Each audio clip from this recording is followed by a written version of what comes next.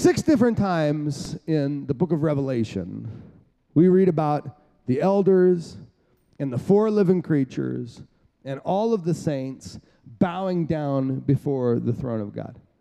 6 times. It's like we're supposed to get something from that, from John the Revelator. So let me read just one of these passages in Revelation chapter 4. And if you want to follow along, if you go to westwinds.org/today, you can see all the list of these 6 scriptures. Verse 4. Around the throne were 24 smaller thrones.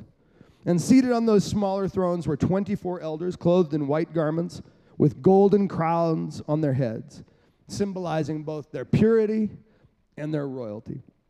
And from the throne of God came flashes of lightning, peals of thunder, and before the throne were 7 burning torches, and there was a sea of glass like crystal in front of it. And then skipping down a few verses, the 24 elders all fell down before him who is seated on the throne and worshiped him who lives forever and ever. And thus they cast down their crowns before him. Now, there's a lot of bowing, a lot of casting, and it has a biblical term. The term that the Bible uses to describe this sort of worship is that people fall prostrate. Prostrate is a word that must be pronounced with great care. I will endeavor to pronounce it correctly all day long, and I confess, I spent the last few days with my parents, and they recently heard a joke that they repeated to me many times. This joke is now stuck in my head. It's impossible for me to get through the next 5 minutes without sharing this joke with you. So it's coming, and I just want you to be prepared that things might get a little punny. But over and over and over again, we read about these elders and these saints and these living creatures falling prostrate before the one who is on the throne. And we know that this signified some important things about adoration and submission and fealty. And it occurs to me that once you reach a certain age, you probably need to have your prostrate examined. Now, this might be uncomfortable for some of you. Shouldn't be painful. Having your prostrate checked should not interfere with daily activities. But you may want to consult the help of someone you trust.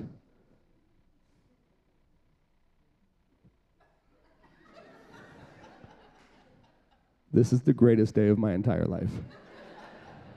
When me and several hundred of my closest friends got together for exam time. And here, of course, is the reason is because a lot of us are bowing, but we're bowing to the wrong thing. And some of us refuse to bow altogether. And even if all you remember is the little joke that my mom got from one of the pastors at her church, it still bears repeating that every now and then you got to get your prostrate checked.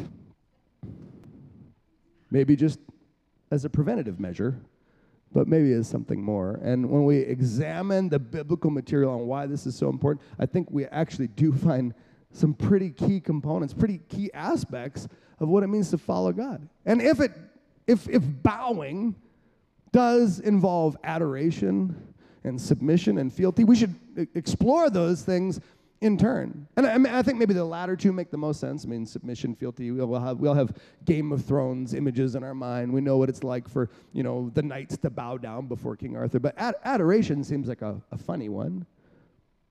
Like when I really adore somebody, I never think about bowing down before them. Like when Carmel and I fell in love, I didn't fall down on the ground before her and start, kissing her feet or something. I mean, that's a bad first date. And then I started thinking, well, why would adoration be part of the semantic range of falling prostrate? And then I started thinking about all the games we'd play when we were little kids. Games like, Heads Down, 7-Up, or Duck, Duck, Goose. All the games, or if you're a torturer and you make your kids do yoga, if you're one of those. And I started thinking about all the times where we're bowing down when we're kids, and how funny it is, how fun it is, how mischievous. And I remember playing those games, and I would always look over at my friends and giggle, because you're pretty convinced that no one was ever going to see you. And then I started imagining what it would be like to be in heaven, bowing down before the throne of God, and turning to you and making jokes with you, and then Jesus being mad at the front of the class, like, Mr. McDonald, is there something you'd like to share with the four living creatures? And then it occurred to me how strange it is that when I start imagining what it's like to be in heaven, and that's important practice, by the way. When you read something in the scripture, you ought to imagine what it's like to be there. So as I started imagining what it's like to be there in the throne room of God, why did I so quickly imagine I would be in trouble? Like, why did I so quickly jump to the fact that God is probably a little bit mad at me or disappointed?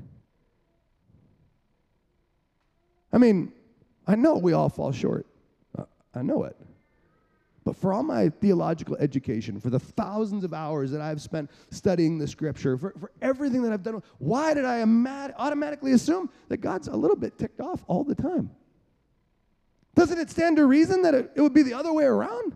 That you get there, the throne room of God, and now finally he's got nothing left to be mad about? Whatever imperfections I have here, I'm not going to have there. I'm told that we're purified, we're glorified. There's no sin in the presence of God. So what's he got to be mad about? Maybe he's not mad at all. Like, what if Jesus turns out to be even better than we imagined? And then, of course, we know all this stuff about Jesus from the Gospels, and we know that he was never soft on sin. We know that he could at sometimes be harsh and a harsh teacher, but we also know he was remarkably tender. Like, what if we get there and he's just so excited that he's found his lost son? Or he's rejoicing over his lost coin. Or he's gathering up all his adopted sons and daughters and having a party. Because we see evidence in the scripture that Jesus is joyful, kind, happy to see us. So then I play the whole game all over again. I imagine myself up in heaven. We're all there. We're in a big circle. We're bowing down in adoration, And then I look over to make jokes at you. But it's not you beside me. It's Jesus. And I get embarrassed, And so then I think, okay, I've been caught. Jesus knows I was going to make jokes. And so then I look up so that he knows I'm sorry. But he's up at the front going... And then I get embarrassed again because now I've been caught 2 times, so I immediately bow my head, and there's Jesus underneath me looking up. And no matter where I go, it's like he likes me. It's like he's glad we're there. And then I wonder, what would it be like if what would it be like if God is love? Like, if that's actually true. And if it's his kindness that leads us to repentance. And if it's his favor that's our desire. And what if the whole reason we're bowing down in the first place is not because we're scared or we're required, but what if we love because he first loved us? What if the whole orientation of our worship toward God was not just to prove that we're in love with him, but it's because we're absolutely brought to our knees with the mind-blowing revelation that he loves us. And it's that love that ultimately leads to submission. I mean, we think of submission normally as like a jujitsu word, right? We submit to God because he chokes us out. We're tapping madly on God's arm. I'll stop sinning, just let me breathe. But real submission is voluntary. Not my will, but yours be done. We submit because we're in love. We submit because we recognize what God has given us when God gave us himself. And so the sacrifices that God asks us to make, the offerings that God asks us to make, from time to money to treasure and everything in between, it's because of the relationship born out of love. Because perfect love casts out fear. Doesn't double down on it. And I realized, man, God is speaking to me all the time, just like he's speaking to you. And when we recognize his voice, because that's what sheep do, my sheep recognize my voice. When we recognize his voice, we realize that what God's asking is usually a little more than we want to give. Sometimes a lot more. And it requires submission to say yes to God when we'd rather say no or pretend like he's not asking us in the first place. And I was thinking about this weekend when I was with my parents visiting the Carmel and I and the kids. We drove up to Toronto. My dad was doing a wedding over there, and my mom was telling me this big story. And she was talking about her piano. Now, you got to know a little bit about my parents. You know, they were very, very poor when they got married. My mom was really poor when she grew up, and they got married 1,700 years ago, back when pastors had to marry women who played the piano. That's how it was written in the law. It's the 11th commandment. They redacted it later, but back then, now we marry basketball players, but back then they had to marry women who played the piano. So dad and mom get married, and she plays the piano, but they don't have a piano because they don't have any money. And then through a wild story, mom hears about this grand piano that somebody's got for sale, and she scrapes together some money. And when I was just a kid, tiny little kid, she buys this gorgeous lounge grand piano. And it was the centerpiece of our family home, like for as long as I can remember. It was where we would put presents and punch bowls, and everyone would come in and ooh and ah. This piano was white with gold inlay. It was just a gorgeous piece of furniture. And then mom would sit at the piano and entertain as people would come in. It was amazing. It was a miracle. And it was, if our family had a heart in our home, it was that piano. And one day God told my mom to sell the piano and give the money to the church. Actually, he told her to give it to the church because they were doing an auction, a fundraiser. And she was mad. No, Lord, you gave me this piano. I don't want to give it away. But she knew it was God. She knew it was the Lord telling her to do it, to sacrifice. And so she said, okay.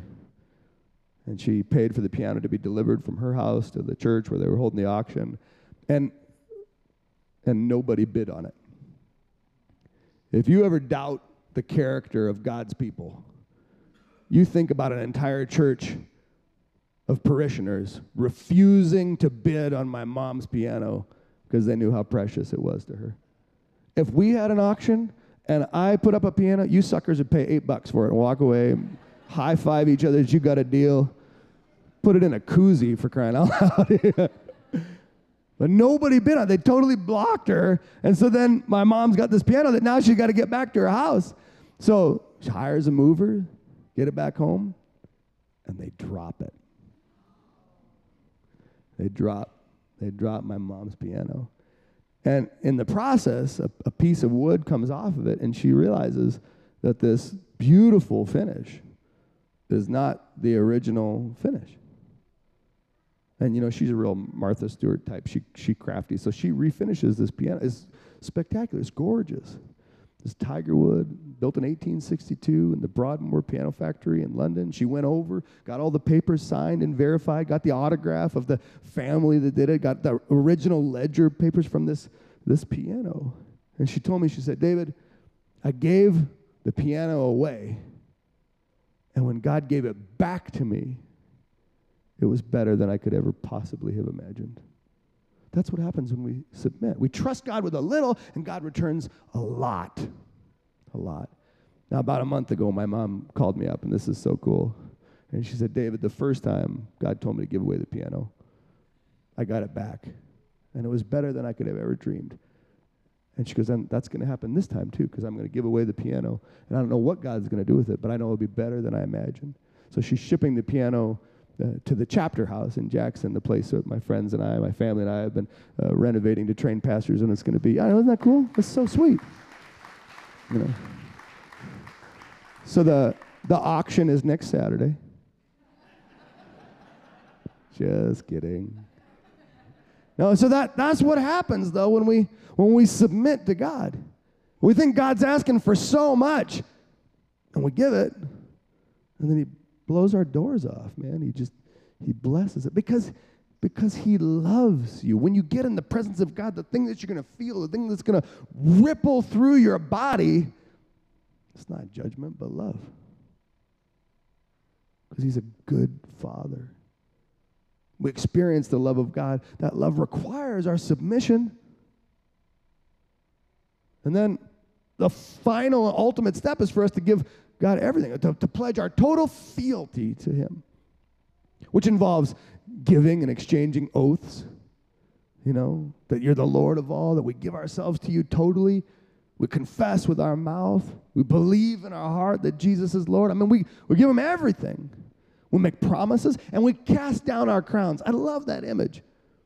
Because when God looks at you, he doesn't see paupers. He doesn't see hobos. He doesn't see homeless people. He doesn't see riffraff. God looks at you. He sees kings and queens. So when he asks for your loyalty, he's not asking something lightly. You got your own throne. You got your own crown. You got your own robes. You got your own kingdom. You got your own dominion. And God says, I want it all. I want it all. So then we start imagining what it would be like for us to cast our crowns. I mean, what are our crowns? Our accomplishments? Sure. Our resources? Yeah. Maybe the things that we've acquired, achieved, that we possess. If you can think of it, if you can name it, the answer is yes. He wants it all. And when we give ourselves to God, we give ourselves totally, entirely, through and through, top to bottom, stem to stern. Because he's God of the universe. Lord over the living and the dead. King of the past. Promise of the future. He's everything. And so we look at all this stuff and we realize, man, if we can't bow, we better learn. We better make sure we're bowing to the right person for the right reasons. We better make sure that act of falling prostrate is adoring and submissive and devoted. Because it matters. It affects the way we live. It affects why we live. And every now and then you got to check yourself before you wreck yourself. You got to make sure that you are totally in alignment with the God of the universe, living with him at the very center so you don't become eccentric. Amen?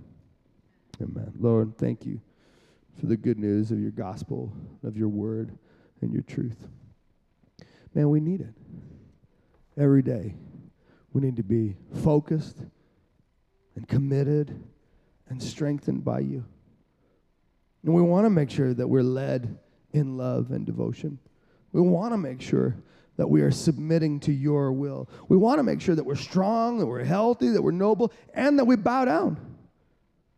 So what you get is the best of who we are, not just the worst of it, not just the dregs, but the dreams. So, Lord, we commit this to you as your church and your people. And all God's people said, amen.